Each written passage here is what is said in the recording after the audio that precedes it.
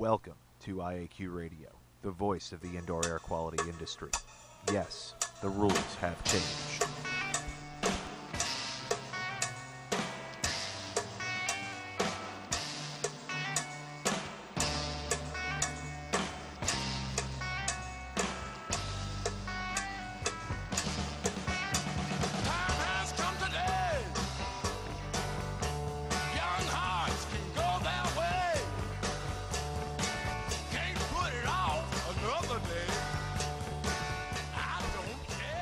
Good day wherever you're listening from, and welcome to Indoor Air Quality Radio, IAQ Radio, for Friday, July 19th, 2013.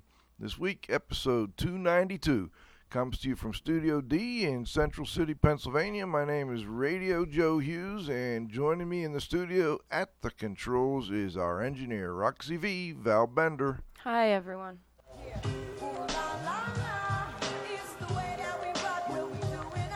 And joining us from Carnegie, Pennsylvania today is our technical director and today's guest, Dr. Dietrich Wow.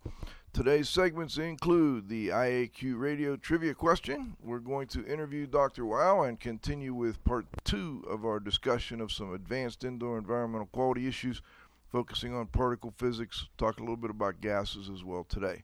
Of course, we'll have our halftime, thank the sponsors. And we're just going to go straight through today. Before we get started, though, let's thank our marquee sponsors.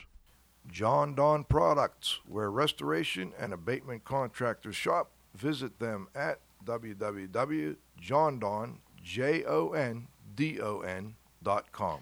Clean Facts and Cleaning and Maintenance Management Magazine, your source for cleaning and maintenance news. Visit them at cleanfax.com and cmmonline.com.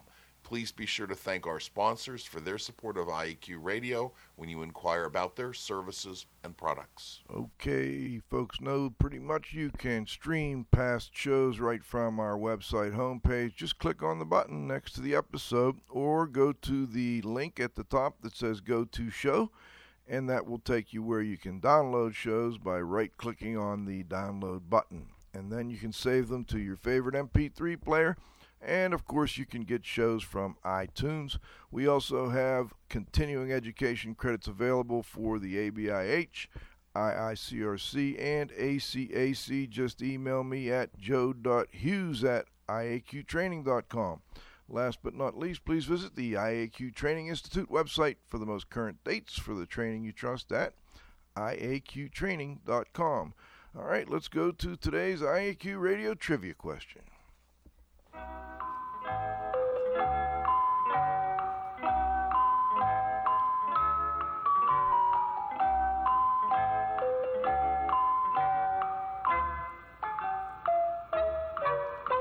All right, the Z-Man is in transit today, so I'm going to take care of the IAQ Radio Trivia Question. You can win a cool prize by outcompeting fellow IAQ Radio listeners and being the first person to correctly answer our IAQ Radio Trivia Quiz each week. Just email me this week at joe.hughes@iaqtraining.com, or if you're listening, you can text directly on your computer. Congratulations to Andy Krasowski, Concast Metal Products. He was online again last week and was the first to identify the term neutrino as one of the fundamental and least understood particles which make up the universe. It was predicted by Wolfgang Pauli and later named by Enrico Fermi, which means little neutral one in Italian. That was a good one by Cliff there. All right, this week's IAQ Radio Trivia Question is sponsored by Triska, the Tri-State Restorers and Specialty Cleaners. Got our annual meeting coming up here in August.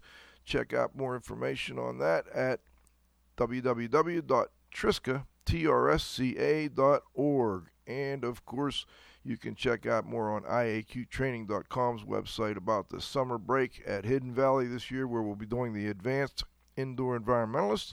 We also have the Foundations and Intermediate course and a special Water Restoration Technician course at a low rate.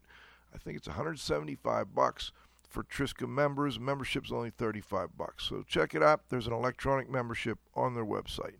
So this week's question, name the term used to refer to microscopic particles with at least one dimension less than 100 nanometers. All right. This week's guest is our technical director, Dr. Dietrich Weil. Dieter, as we affectionately know him, is a doctor in environmental and occupational health from the University of Pittsburgh. He also taught at the university's Graduate School of Public Health and at Duquesne University, worked in industry for the Bayer Corporation, and for numerous years now, probably 35, has been a consultant, independent contractor doing work for numerous companies and individuals around the country, a lot of expert witness testimony, and of course he helps us teach courses at IAQ Training, and he'll be a big part of our summer break coming up. We've got some music for Dieter. Particle man, doing the things a particle can. What's he like? It's not important. Particle man, is he a dot or is he a speck? When he's underwater, does he get wet? Or does the water get him instead? Nobody knows. Particle Man. All right, that's the Particle Man. Hello, Dr. Dietrich Weil. Dieter, do we have you on the line? Funny lyrics. It is, isn't it? You know, but it brings up a question. Well, I like Beethoven better, so that's all right. We'll get that on for you later. It brings up a question, though, Dieter. You know, with respect to particles and water vapor in the air, how do you, I don't know, we didn't talk about this. Can you talk a little bit about how they interact? Is that, like, do the particles get kind of, I don't know, coagulated by the water vapor? Do things start to gather there? We touched upon that last Friday, during the last show. Sure, there are water molecules in the air in addition to oxygen and nitrogen and a bunch of others. There are some noble gases, who cares? I mean, in very low concentration. And, of course, particles. Now, it depends on the surface properties of the particle. If you have a glass sphere, and by the way, fly ash, which is thrown out by burning coal, fly ash is basically glass. So it's round. I have looked and counted hundreds of thousands of them 30-some years ago under the microscope when we had contracts at the University of Pittsburgh for under air pollution control in the country. And we sure had a lot of air pollution in Pittsburgh at the time. So that was a good place to collect particles. I'll bet. But there are other particles, and silica particles, the normal dirt that is on your shoes that you bring into your house. In other words, there is not necessarily an industrial process involved, and there are many of those, of course, too. But now you have a particle that can absorb vapors. They will absorb water, no doubt about it, and other chemicals which are in the air. Now comes the problem. If you wouldn't inhale them, well, we wouldn't have a problem. But none of us wants to live and run around 24 hours a day with a respirator. Forget it. So we are inhaling particles. Some of them may have some nasty stuff attached to them. Now that particle is deposited somewhere in the lung tissue, in the air sacs, and somewhere. Now you have a spot that is concentrated. Now there is a lot on a very small particle, but it hangs onto a cell and it can do damage over there. So that is a problem with particulate matter. And some of these other particles is the diesel exhaust. That is particulate matter, and they can absorb quite a few things also and carry them into the lung where they are deposited. maybe I guess I was thinking about it wrong. I'm glad I asked the question. And we did talk a little bit about that toward the end last week, now that I think back about Right. it. So I was kind of thinking that, the water vapor would kind of absorb the particle, but it's the other way around, huh? Well, certainly. It depends on the properties of the gas. Some of those gases, like, for instance, sulfur dioxide, jumps at moisture, and then it's what? What do we call that? When sulfur dioxide jumps at moisture in the air and it falls out, that's called acid rain. Okay. So, carbon monoxide will not jump on a water or on a water droplet, for that matter, or for that matter, onto any of the other particles I mentioned before. So it kind of works both ways. Yes, indeed. And again, it depends on the physical properties, the affinities of particles and so on, which are in the air. So let's go back and review real quick aerodynamic equivalent diameter from last week. We talked about the importance of that. And let's go back to the fly ash example, Dieter. I think that's an interesting example because I assume it's around everywhere. Well, that was my point. We're all breathing fly ash to some degree. Is no that doubt accurate? about it. Yes. Okay. So we're all breathing fly ash to some degree. This is a glass-like particle that's a byproduct of the combustion of coal. Correct. All right. Now, that fly ash that gets up into the air, what's the aerodynamic? Well, let's first talk about the size of the particles, the diameter of the particles. About how big is ballpark, if we can do that? The size range is huge. Okay. And, of course, the big question is, what stays in the air? So, in other words, if a particle exits a smokestack from a power plant or from any furnace which burns coal, we had plenty of those in downtown Pittsburgh 100 years ago. Sure.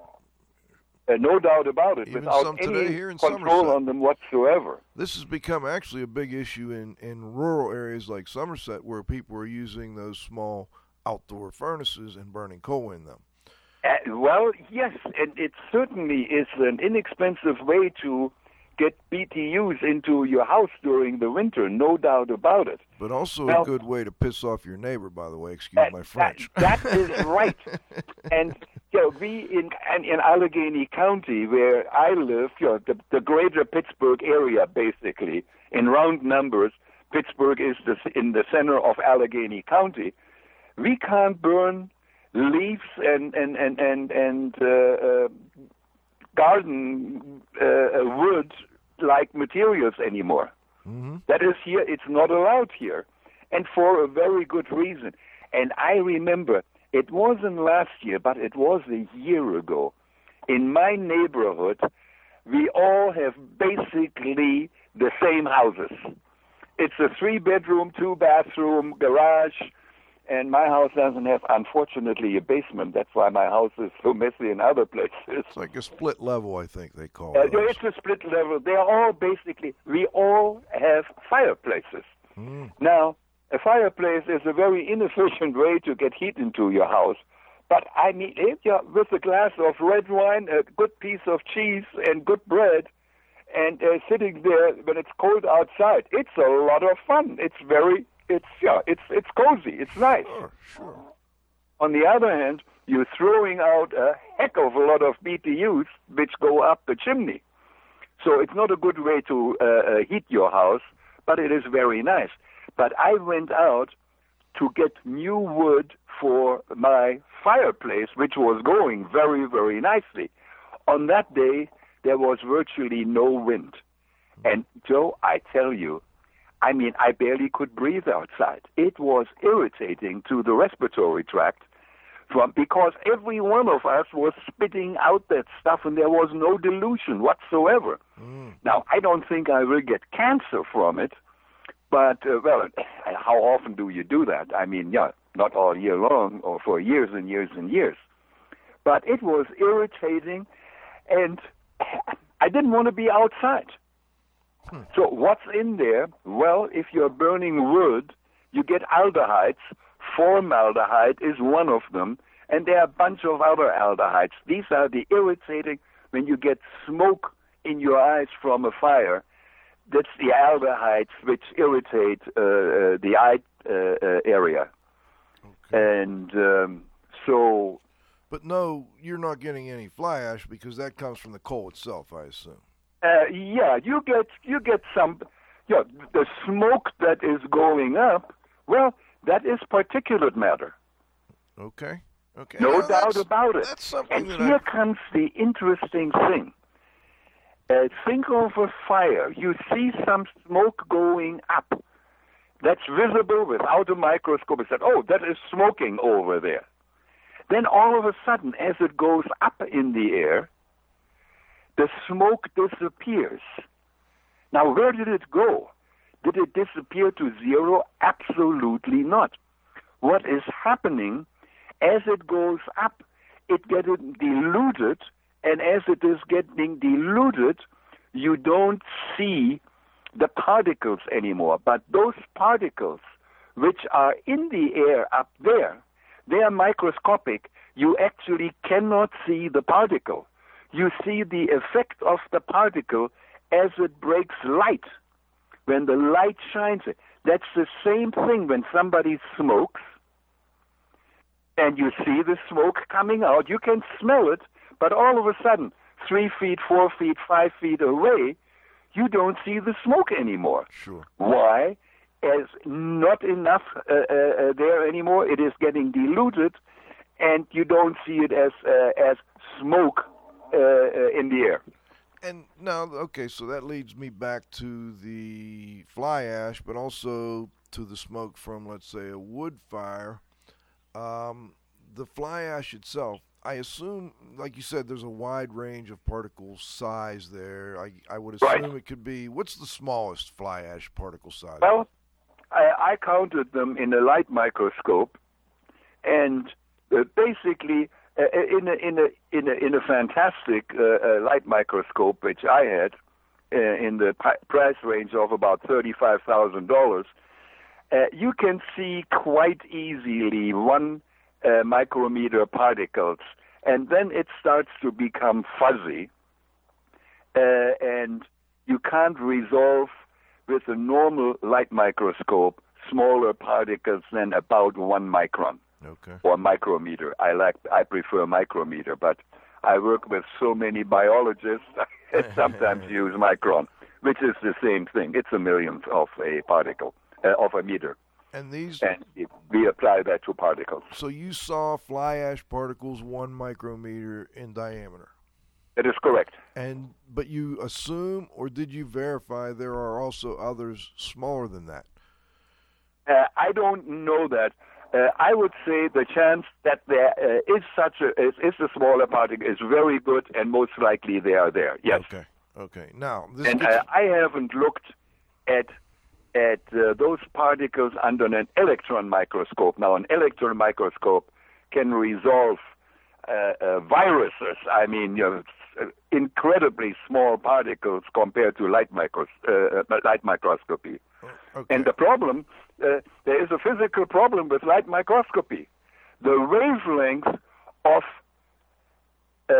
light in the middle, in that greenish, yellowish area, and I'm not talking about ultraviolet, and I'm not talking about infrared. In the middle, yellowish, is about half a micron.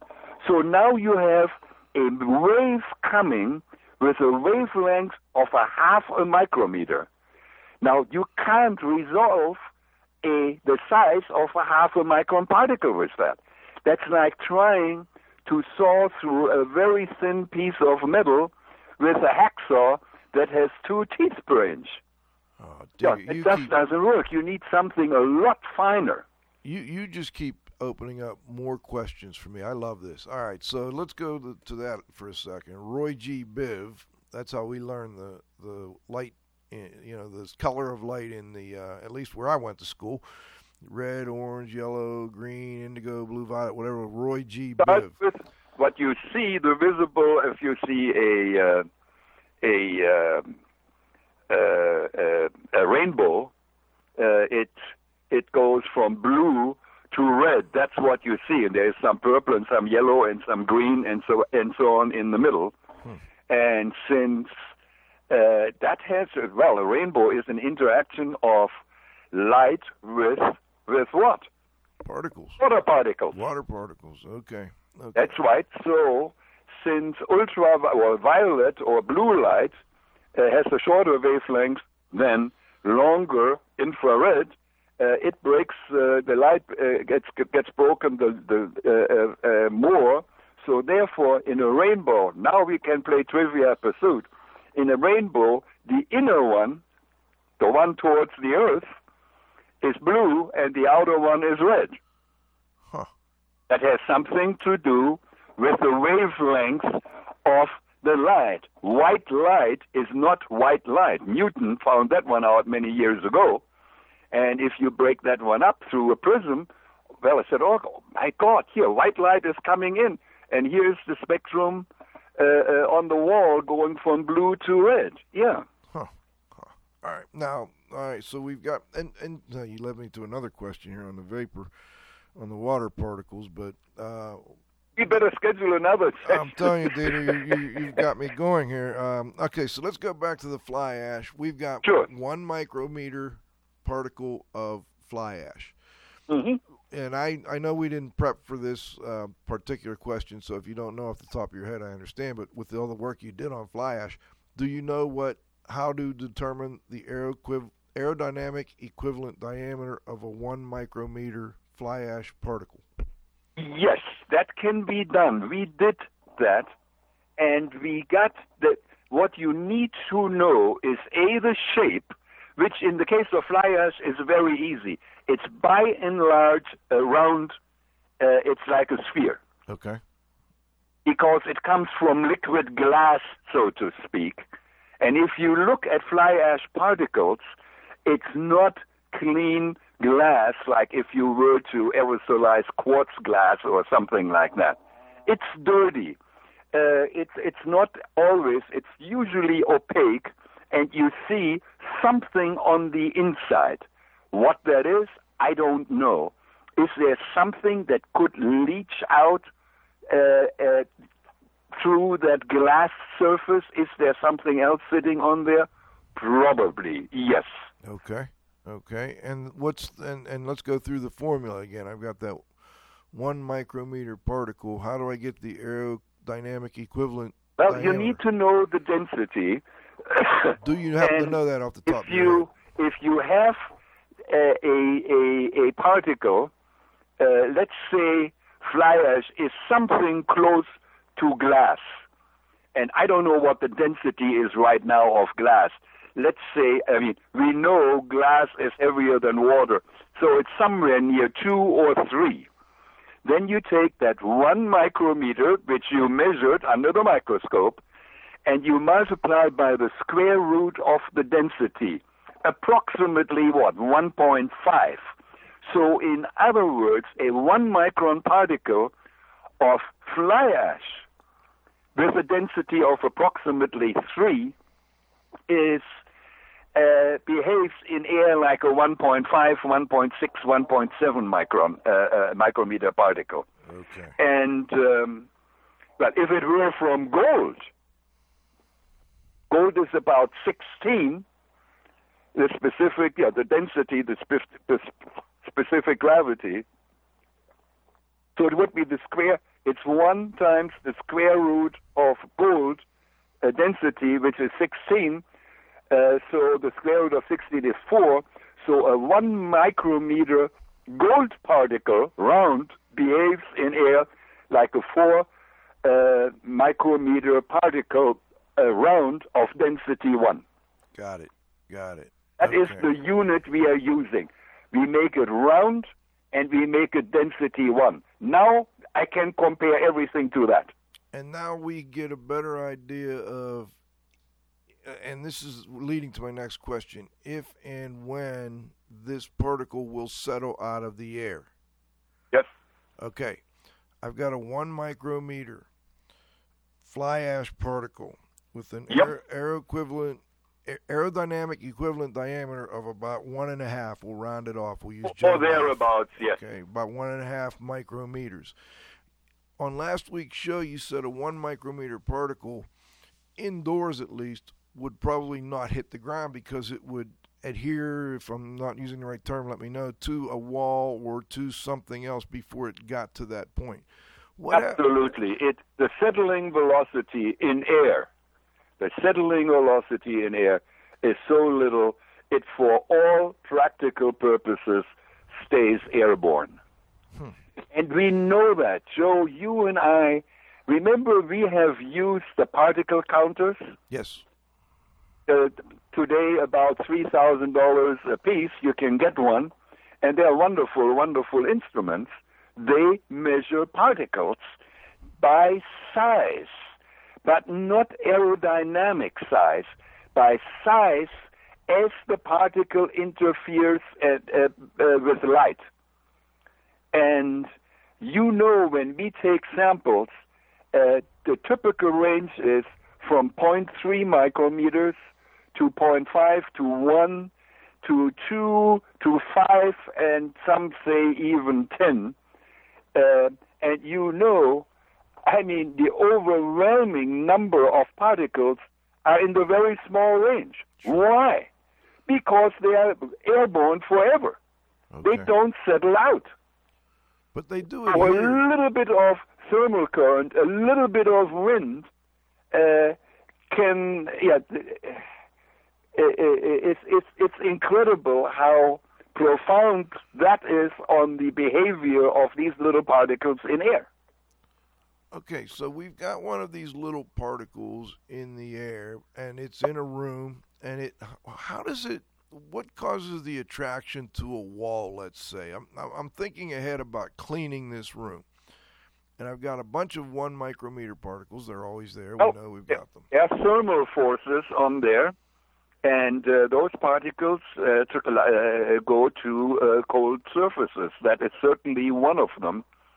There could be, by and large, that is not the case over here, electrical forces. Mm-hmm. If you wear something, polyester or something like this shirt, that is electrostatic. We all know that. It's electrostatically charged. I have a very comfortable pair of pants which I wear during the winter, and when I walk once through the house, the hair from my cat goes on there like a magnet. Right. So there are electrostatic forces. Now, the electrostatic forces, that is interesting, are virtually not existent in the lung. Why? Because the relative humidity in the lung is 100%. And when you have 100% relative humidity, the electrostatic forces are gone. We know that. When do we know that? During the winter, when it is nice and dry in the air, and you go to a switch which is grounded, what does it? You feel it. Bang. You get a discharge from your finger to the ground. You don't get it right in my house right now. Forget it. Like in my house right now, I have about 70% relative humidity. Right. Okay, so this particle, and we're going to use, I'll use a mold spore. Okay. I just came from a job that we're looking at mold spores, and some of the ones we're looking at on this particular job are Aspergillus and Penicillium type spores, mostly Aspergillus. The usual suspects, yes. They're about 2 micrometers to 4 micrometer.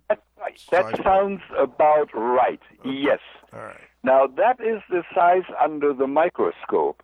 Now, they are not round. They have a shape factor to it, so they don't quite behave like let's say a 4 micrometer sphere of density 1. They behave a little bit differently. Talk to me a little bit about that. All of them easily inhalable, in that size range, and even due to their shape is not completely out of range, like a fiber. Well, they may look like a little bit like a potato. They are not completely nice and round. And it's a biological particle. There are, if you look under the microscope, like hairs on them sometimes or something like this. Sure. So it doesn't quite behave like a 5 micrometer particle, but we are close. Okay. We are close. And I don't know what the aerodynamic equivalent diameter would be on a mold spore. I assume you don't know off the top of your head because you don't Probably, well, we have to take into account the density. I'm pretty sure that the density of a mold spore is less than one, that of water. Mm-hmm. Mm-hmm. And certainly the shape factor may have something to do with it. So let's say under the microscope, a 4 micrometer spore that you see may behave in air like a 3 micrometer standard sphere of density 1. Okay. Probably a little bit smaller. And again, now it comes. It stays airborne for quite some time, and it is easily inhalable, and it can be easily deposited in the lung. Okay, and it could easily, I would assume, also adhere to surfaces like walls and desks and so on and so forth. Now, how difficult, once that particle is attached or adhered or whatever the right term is to a wall or to a desk or to whatever, how difficult is it to get that particle away from that surface and collected, if you know what I mean? I mean, I've got a high-efficiency vacuum. Good luck. Because I remember a problem that I was giving when I was in grad school, and somebody collected on a microscope slide small particles. And as he goes from where he collected it to the microscope slide falls down. How many particles did he lose? Well, he probably added some of them because the ones that were there before, which were hanging on the slide, they are sitting there basically forever. Okay. So, in other words, you can't really brush them off. You just push them from one side to the other. And if you blow them off, yes, you could do that. Now, the one way to do that, use a sticky tape. Now you lift them off. There is no doubt about that. Yes. And are you familiar with these what do they call them? The electrostatic, like a Swiffer cloth. What do they call that, Dieter? The Swiffer has. That's right. In fact, I have one of those. Which I use, and that's what I bought it for. I have one which is a rectangular, like a big washcloth type thing, and the other one is a glove, and it is something on there. I use it in the car to get the dust off my dashboard. Yeah, they call them microfiber cloth. Yeah, microfiber. Now, here we come. That has a small part. If you want to catch a small particle, you need very small fibers. And that leads us into filtration. Okay. All right. Before we do that, though... that's, if you have a normal one, yes, you can remove quite a few of them and probably pleasing to the eye. In other words, you don't see the dust anymore. Okay. But that doesn't mean that surface... There will be millions of bacteria, and there can be still mold spores, all particles which you can't see, and those are the ones in round numbers half the size of your hair. Now, you can see them if you have a million and millions and millions in 1 square inch or something like that. But normally, you don't. If you look at a surface after you wiped it, you said, it's dust. Yeah, the white glove test. Yes. But, this is clean. No, it is not clean. All right. But it is clean to the human eye. All right, I've got some follow-up questions. First, we have to take a 60-second break with our Dieter. I love this, Dr. Dietrich. Wow, I just love talking to you about we will go these into things. much more detail in just about a month. Absolutely. It's hard to believe. Today is the 19th, and we are 21st? in just about 4 weeks. I can go into much more detail, and we are at the tip of the iceberg right now. All right, Dieter, hold on for just a minute. We'll be right back with today's guest. We gotta sell a little bit here. Yeah, Dr. Dietrich. Wow, we do, Dieter. I'll talk to you. We'll be right back. Mm-hmm.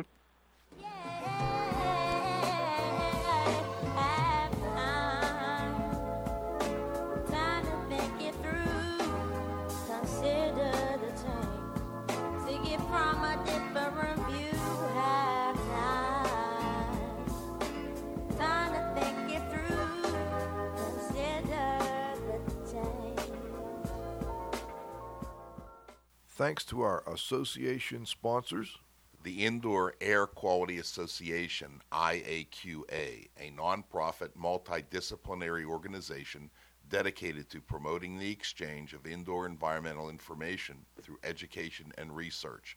Visit them at www.iaqa.org. And thanks to our advertisers, Grey Wolf Sensing Solutions, who use advanced sensor software technology and embedded computers to provide superior environmental test instrumentation. Visit them at wolfsense.com. Legends Environmental Insurance Services, the experts in insurance for environmental consultants and contractors for over 20 years. Learn about them at legends-enviro.com. And, of course, our marquee sponsors. John Don Products, where restoration and abatement contractors shop. Visit them at www.jondon.com. Clean Facts and Cleaning and Maintenance Management Magazine, your source for cleaning and maintenance news. Visit them at cleanfax.com and cmmonline.com. Please be sure to thank our sponsors for their support of IAQ Radio when you inquire about their services and products. Okay, we're back with the second half of our interview. We're talking particles and cleaning of particles and settling rates of particles and aerodynamic equivalent diameters, and Dr. Dietrich Wow is our guest. Dieter, before the break, we had a mold spore on a wall, and it was a 2 to 4 micrometer Aspergillus spore, and that mold spore had attached to the wall. I don't know, what term should I use? Adhered, attached? Adherence is fine. Adhered to the wall. Now, we talked about the difference between using a regular cloth and a microfiber cloth, in that the smaller fibers are going to be more successful at removing these small particles. Now, let me go a step further.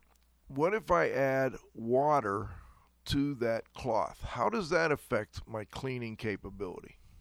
Well, sure, but if you're touching the wall, that would certainly help.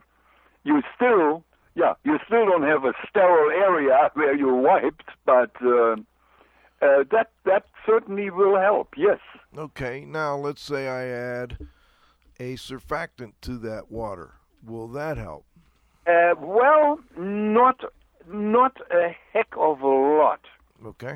Okay, but it would help if I had a really grimy wall, right? I mean, if I had to break the surface tension. Well, sure, certainly. I mean, in fact, I have to clean the ceiling above my stove, and there are particles, fat particles, or whatever else.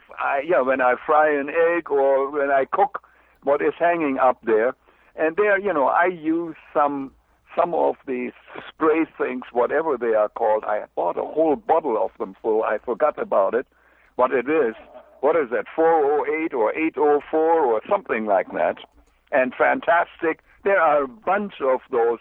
They all act in the same way. They cut grease a little bit, which is fine. Okay. I'm just trying to help a listener who's having trouble getting on here. I was going to text you a message here, Dan. Hopefully you'll be able to get on. We've had some trouble with people getting bumped off a little bit here lately. But anyway, now, Dieter, so I guess what I was trying to differentiate between there is the gross cleaning phase versus the final cleaning phase. And we've heard, the HEPA wipe HEPA sequence where people HEPA vacuum something, then they wet wipe it, then they HEPA vacuum it again. It sounds to me like, that might be a great sequence for the gross cleaning phase, but maybe I should go to a dry microfiber cloth for the final cleaning phase. Would you have an opinion on that? Well, I still would think that a good vacuum cleaner equipped with a HEPA filter, the high-efficiency particulate air filter, which are, for all practical purposes, almost 100% efficient to catch little particles that which are of interest to us. I would prefer that to just wiping. I think if you only wipe, you kind of transport them from one spot to another. Mm-hmm. Mm-hmm. And so HEPA wipe HEPA, you feel is a pretty good sequence? Well, I mean, hey, that is based on theory. Yes. Okay, and you've looked at the first, we get the big stuff off. Now the little stuff is still there, and they said, hey, let's HEPA vac that. And again, and now you see also, you can screw up that process if you, quote, cheat a little in between. You know what I mean? No. If you don't HEPA vacuum the whole water, say, I don't need to do that. The thing is, in both cases, you will clean the surface good to the human eye, but the question is how much is still left there, which is not visible. And those are the small particles, which by and large don't really bother me all that much. Okay. Now, but some people they're very concerned about these small particles, especially, and we haven't even gotten into this, the spore fragments, the broken up, very, very tiny particles. But that's right. And they can be really small. I don't even know how they can figure out how many there are, which is another issue. You've got a 2 micrometer particle that has been broken into. And you cut it in 4 pieces. Yeah. Now what?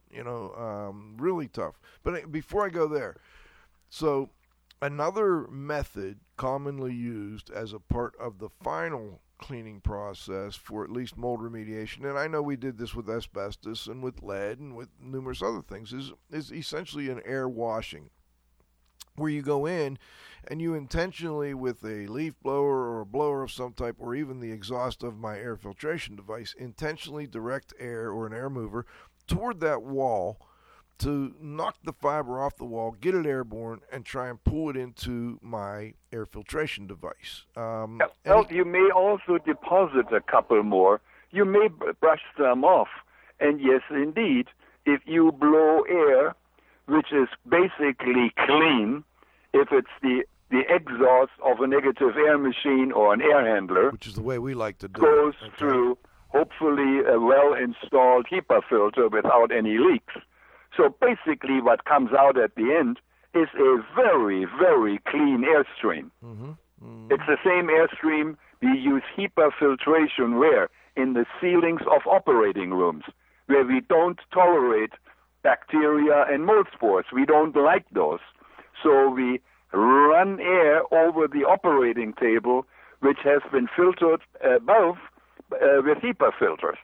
And sure, is that 100%? No, there's still a handful of bacteria, but our bodies and the antibiotics we're taking and the medicine later on, takes care of that easily. But you certainly don't want to overexpose somebody or more than necessary. Sure. All right. So now you're circulating the air. You're throwing it against the wall. There will be definitely a couple of particles. With a very clean airstream, you will remove some, certainly not all. They become airborne and hopefully, get sucked in the front again and then caught in the HEPA filter later on. So if you let a negative air machine, an air handler, an air filtration unit, whatever you want to call it, it's a fan There's a pre-filter and a final filter. The final filter is the HEPA filter. That's basically what it is. If you let that one sit in a room, that is excellent for small particles. I worked years ago for Westinghouse Electric Corporation here in Pittsburgh, and we were building at the time electron microscopes to look basically at particles on printed circuits. And it is mind-boggling what we could do, even that is 45 years ago. It's much better today than that. We had in our room about 4 of those air filtration units. We had our telephone on top of it. We had books on top of it. There was and there was a clean laboratory area anyway. But we had 4, like one on each wall. They were running 24 hours a day, 365 days a year, and we never turned them off. And the air in that room was clean, as clean as it could get. Now, we were not that much interested in it. In other words, when I went to my desk over there, I didn't wear a Tyvek suit. I didn't wear something over my head. Right. In other words, Like where we would release what? Skin cells, dry skin cells, which are being shed by our bodies by a couple of million a day. So we didn't do that. But I was also in a laboratory area at IBM, somewhere in New Jersey. I forgot where it was. And to get into that place, you had to wear a Tyvek suit with a hood on it. Basically, they buttoned you up all over the place, and the only thing that looked out were your eyes.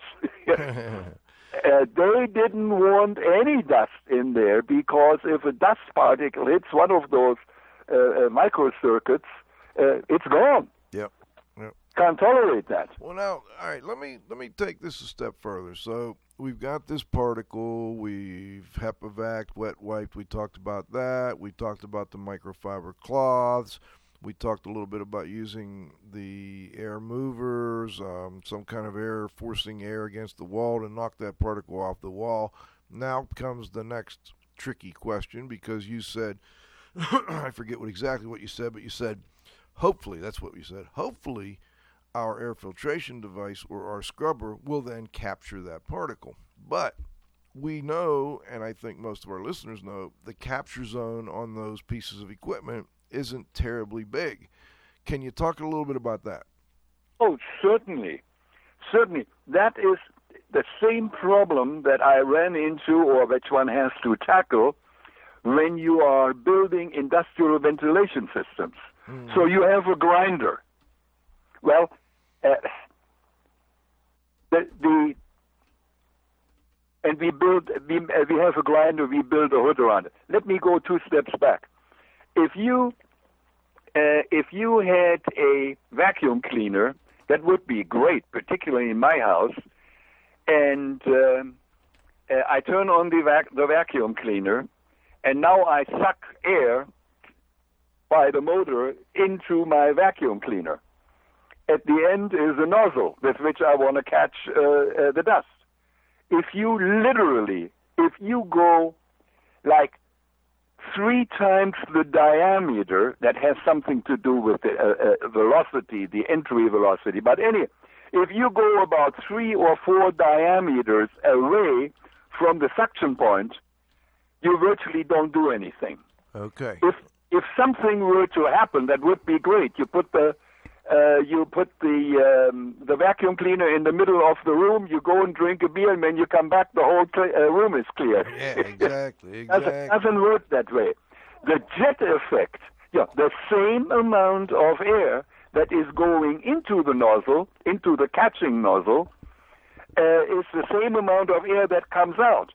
Now, the jet effect is something like 20, 30, 40 times the diameter of the exit. So, in other words, you feel it. We all know that when you use a hairdryer. Bang, Right. But right. if you have a vacuum cleaner and you have don't smoke, but have a cigarette over there, if you put that cigarette about 6 inches away, 7 inches away, adios. The effect, the suction effect, is almost zilch at that point. All right. So with an air scrubber, where I'm not venting it to the outside, I'm just kind of recirculating the air, I have to be concerned about that issue. But what about when I make it a negative air machine and I vent it to the outside? How does that affect the capture zone at all? No. Okay, I didn't think so. It doesn't. It affects of how many if you want to get rid of the particles, okay, do it to the outside.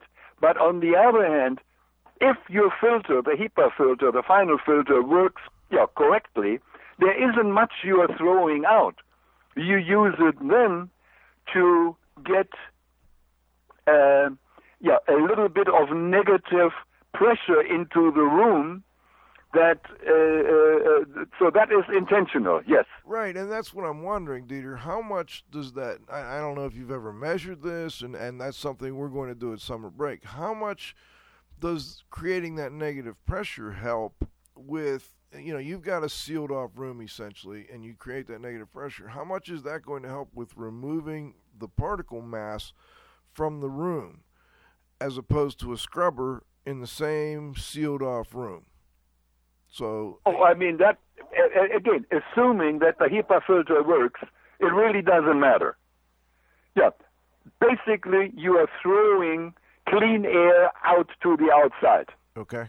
If you throw clean air back into the room, and let's assume, the HEPA filters are almost 100% efficient for these particles we are talking about. Okay. 99.97 or right. Close to it. Right. Never say 100, never say 0. They're very good. So it doesn't really matter. The reason you do it to the outside is that you catch the particles in the filters before, so that is good. And B, you also create a negative pressure. Then only the room that you are working in. From there, you want to have a negative pressure that whatever you are disturbing there doesn't go to the next room. Right. Now, but does that help me in?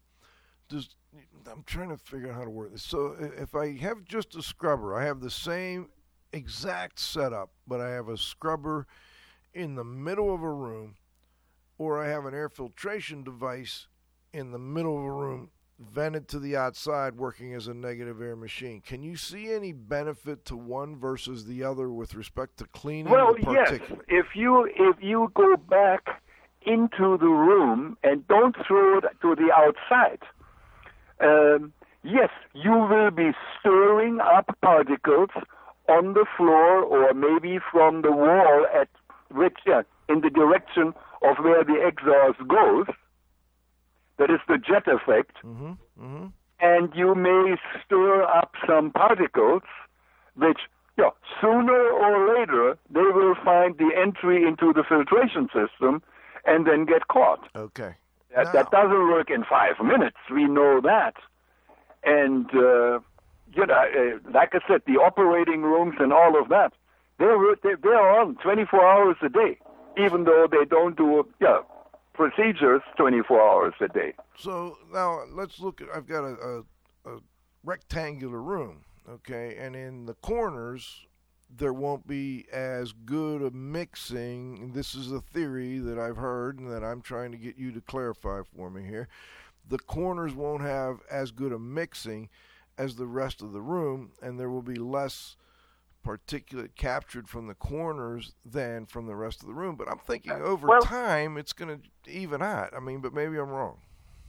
I don't think so. If you pointed towards the corner, I don't see aerodynamically anything that would make that less efficient.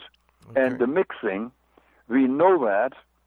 On the other hand, take a smoke tube and put it over there, and then you visually can determine whether mixing is taking place. I don't think it makes a lot of a difference. Well, and that's something I want to experiment with at summer break.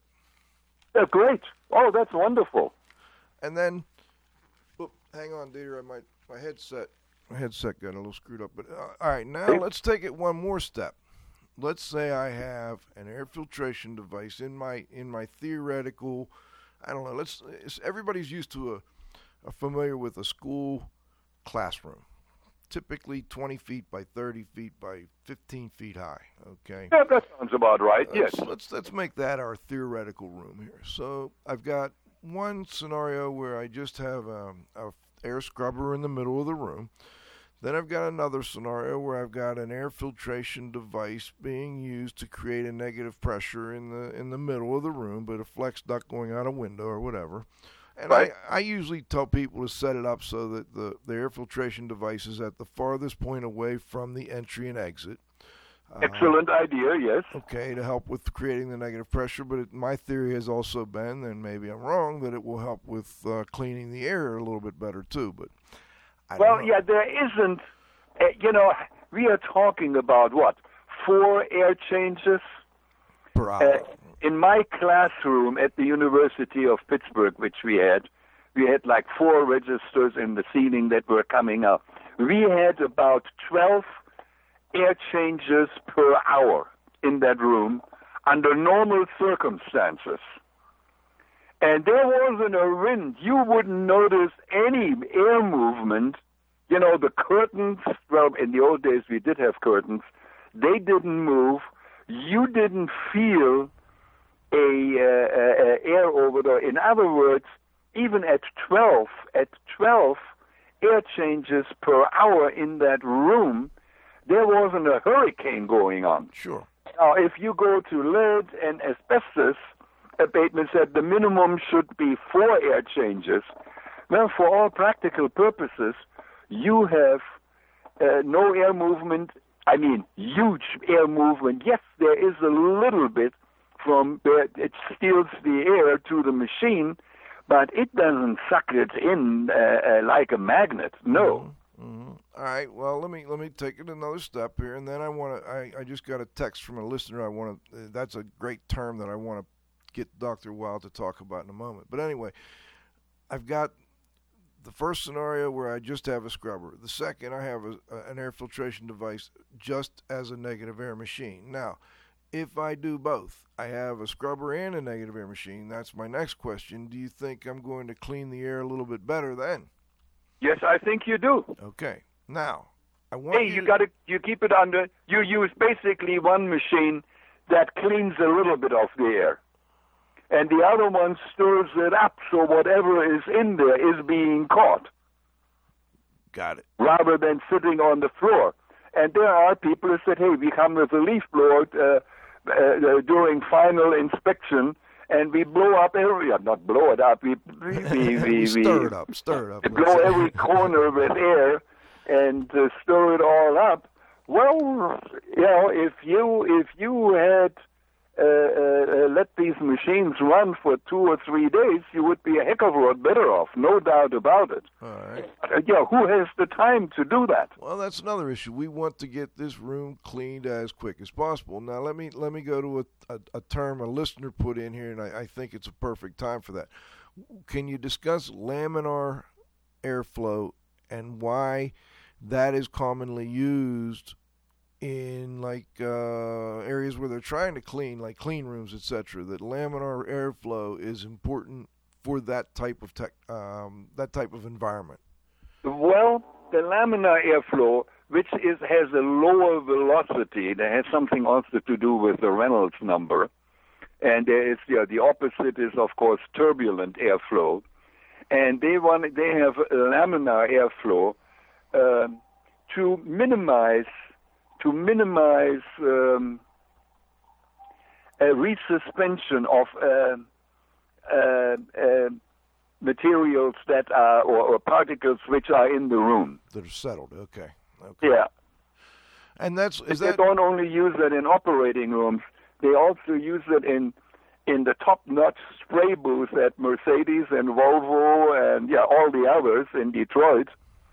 They use that one also. So can you describe that a little more for me? So it's a lower velocity of air, but is it trying to make the airflow, I don't know, for lack of a better term, straighter as opposed to circular? Yes, it will be, yes. Okay. And there are no, they call it eddy currents and so on, which resuspend particles again and kind of blow them back, so to speak. So you want to have a laminar flow coming down, and these are the downflow spray booths for top-notch automotive Class A finishes. Yeah, that's where you want it. If you spray paint a truck or a machine that you take underground, who cares? But we want a nice shiny car with a top-notch without any imperfection on it, and then you need that laminar airflow. And, well, in many of these spray booths, they use that also. They want to minimize particles. They have water baths underneath. So if anything goes down, it hits the water and can't be re-entrained. That is the name for that, yes. All right, now, take me a step further on this, Dieter. You're saying the airflow, at least in these spray booths, come from above? Yes. And then it works its way, and it's forced down toward the floor? Yes. Okay, and then the car is on a grate, and underneath is water. That's what so whatever hits the water will never be re-entrained and jump on the paint. Interesting. Yeah. So how do we do that in a water I know building? one spray booth. It's not too far from my house. In fact, the guy repaired a little bit on my car, and he can put trucks into that thing. Huh. It's unbelievable. I mean, easily 6 passenger cars. It's a huge spray booth. We may have to go to a part 3 on this one, Dieter. This has been so much fun. We have some. We didn't talk about all the other problems with indoor air quality. We didn't talk about filtration, really, a little bit. And by the way, with these microcloths and so on, I think there's also some electrostatic forces are happening. Okay. And we didn't talk about carbon monoxide. We didn't talk about filtration. Well, we can do number 3, and in 4 weeks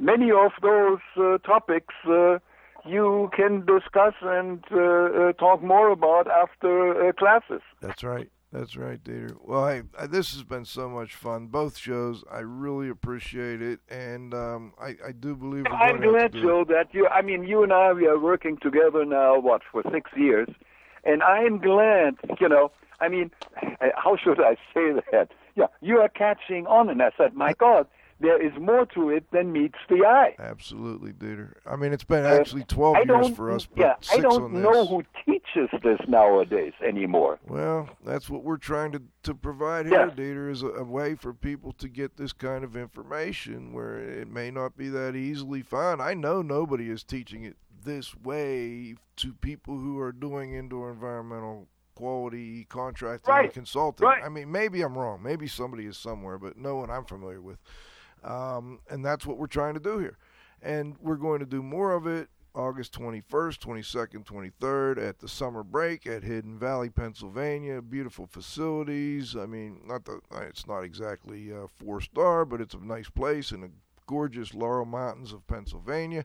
We've got Dr. Dietrich Wow. We've got Sam Rashkin from the U.S. Department of Energy coming in. We've got Mike McGinnis. Very, very interesting. Sam's fascinating. 4-hour building science session at that conference. We've got Mike McGinnis coming in, who is just, one of the more interesting people you'll ever meet. He's well known in the indoor environmental quality world. We've got microbiology people, Herb Lehman, Eric Ciotti. I've got just a star-studded cast. Kevin Kennedy coming in from Children's Mercy Hospital, Kansas City. Francis Conlon, a professional engineer who does building enclosure work. He was with Advanced Energy years ago. Now he has his own business where he does that type of work. And the list goes on. I wish I had my show notes in front of me here. In fact, Val might be able to pull them up for me. But anyway, I want to thank everyone for listening this week. I want to thank our guest, Dr. Dietrich Weil, for joining us. Always a pleasure, Joe. Always great to have you. I know I'll talk to you over the weekend here and follow through. I also want to mention that we've got Tim Hoysert. Tim and I are going to do a session on a project we did that's very interesting. It's a commercial mechanical systems project that I'm very, very interested in doing some more detail on with folks. We're also going to do contract documents. I've got Tom Peter coming in, who's our contractor, CIH. We're doing a water restoration course with Billy Wigan and Gary Loyban. We've got just a star-studded cast. Of course, my co-host, the Z-Man, Cliff Zlotnick. He's doing the opening remarks and opening session on day 3, where we'll focus on restoration. And he said, Joe, let me just do what's on my mind. And that should be interesting for those of you out there who know Cliff. Anyway, thanks again to our guest for today, Dr. Dietrich Weil. Thanks to Roxy V at the controls. Good job, Roxy V. Thanks, Joe. And to our growing group of loyal listeners, thanks for hanging in there, Dan Barry. I appreciate you sticking around, and we'll have the recording up very soon. IAQ Susan, nice to see you on. Hope to talk to you soon. You got to come to Hidden Valley. Anyway, we'll see everybody here next Friday at noon. We're going to talk water activity. We've got some folks on that are going to discuss a new instrument that they are working on. Came from the food area, services. They help people evaluate the water activity in food. They've made some adjustments to their equipment, and they're working on equipment that will assist us with determining water activity on surfaces when we're concerned about microbiological activity and biological growth. So that will be next Friday at noon when we join you for the next episode of IAQ Radio. Welcome to the fallout. Welcome to resistance.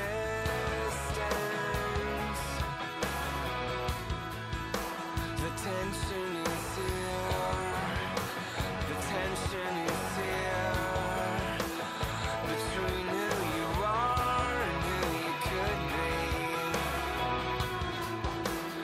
Between how it is and how it should be. Yeah, I dare you to move. I dare you to move. I dare you to lift yourself up out of the floor. I dare you to move. I dare you to move like today never happened. Today never happened. Maybe redemption is always the time. Maybe forgiveness is right where you found. Where can you run to escape from yourself? Where you gonna go? Where you gonna go? Salvation is here.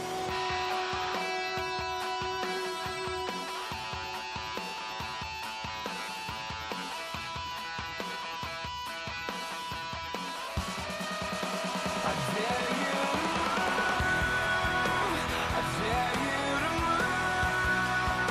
I dare you to lift yourself up off the floor. I dare you to move. I dare you to move like today never happened. Today never happened. Today never happened. Today never happened before.